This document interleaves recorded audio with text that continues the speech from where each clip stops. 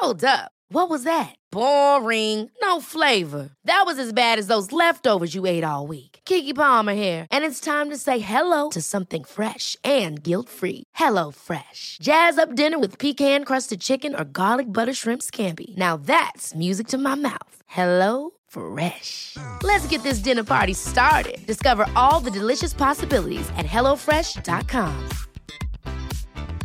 A lot can happen in 3 years, like a chatbot may be your new best friend. But what won't change? Needing health insurance. United Healthcare Tri-Term Medical Plans, underwritten by Golden Rule Insurance Company, offer flexible, budget-friendly coverage that lasts nearly 3 years in some states. Learn more at uh1.com.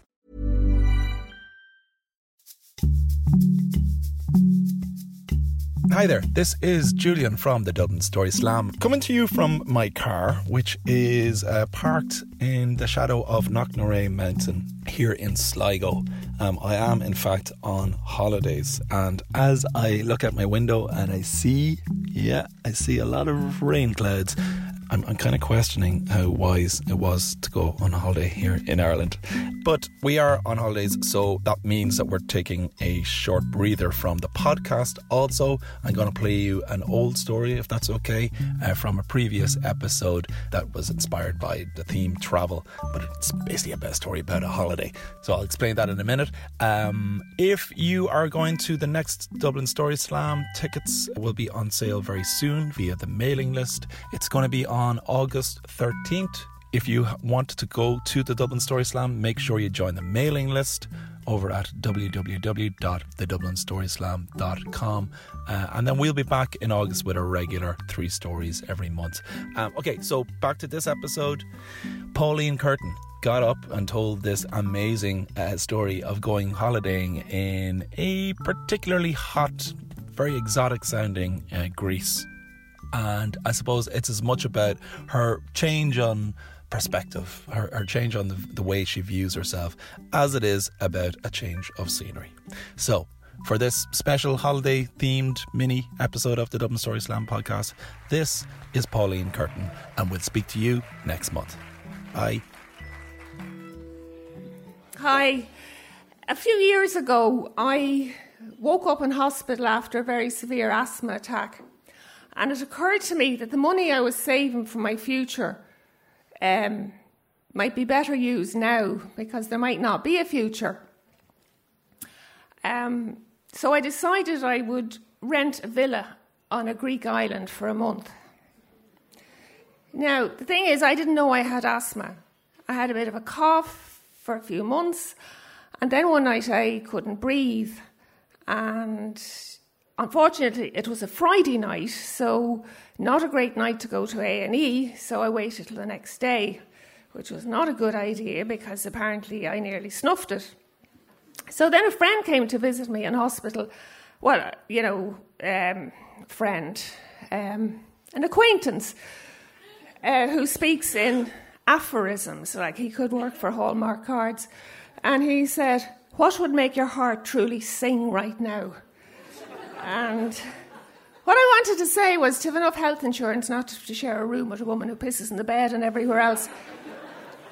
But what came out of my mouth was to put my toes in the Aegean Sea and feel the hot Greek sun on my face, because that was the sort of holiday I used to have when I was married and had someone to go on holidays with. But then the husband ran off with a young one, and I didn't bother with holidays anymore, apart from weeks in family-friendly hotels. Well, child-friendly hotels in the west of Ireland when I brought my kids. Now, they were child-friendly, but they weren't feckin' single mother-friendly. But I did get used to eating alone in a corner under a potted plant in the dining room.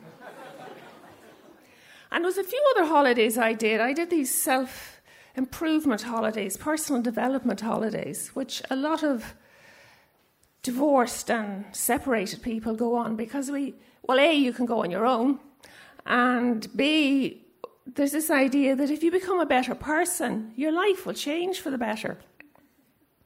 I never became a better person. Sometimes I think I became a worse person. And to be honest, I got nothing out of these holidays except frequent requests for sex from other people who lost out on the marriage dream. So I decided it was time to be brave and finally have that holiday that I'd always wanted. So fortunately, I knew someone who lived on a remote Greek island, a friend of mine called Nico, and I asked him if he could find me a house to rent for a month. And he did. He had a friend who'd gone to America and she rented out her house to friends and friends of friends. And it was a fabulous house. I mean, it was just amazing. It was very Greek. It was just one big open plan house with like 8 stone steps up to a sleeping platform, they call it. It was a mezzanine and there was just a bed up there.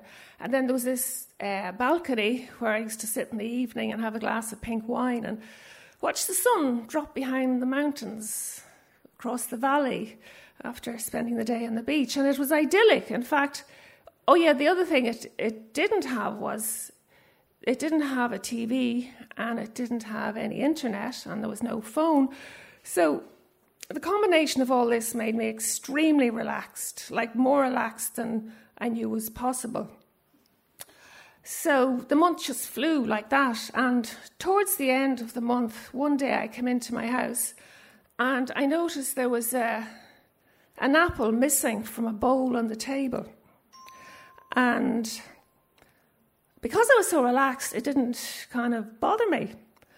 And then later that evening, I picked up one of the other apples and I noticed there were teeth marks in the bottom of it. And they were very strange teeth marks. They weren't human teeth marks.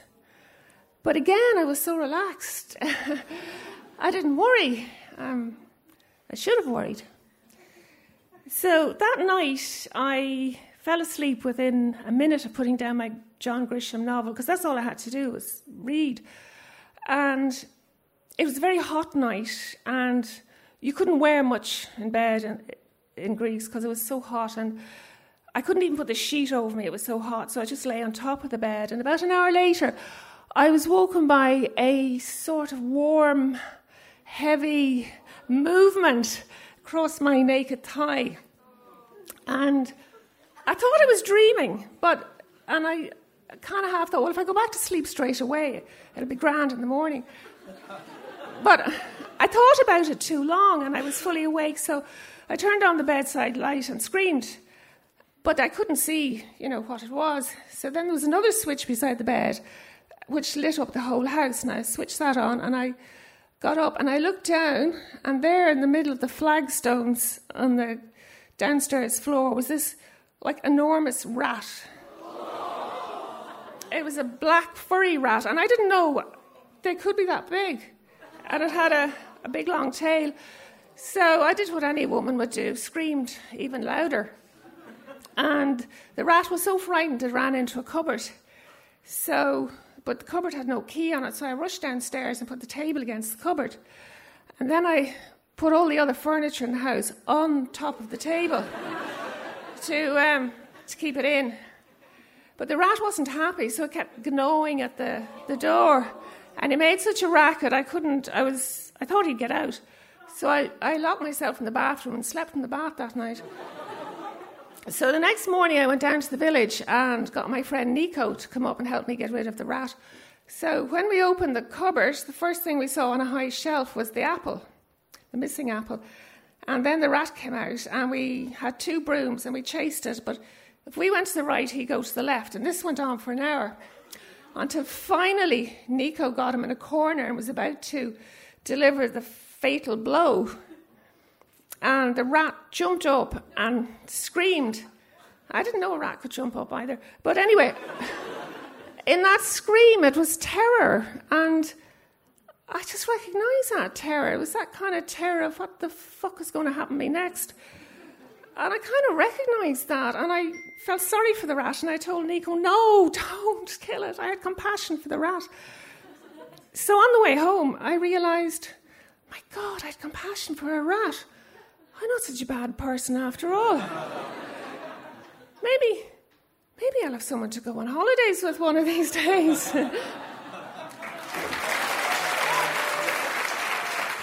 Pauline Carden, ladies and gentlemen.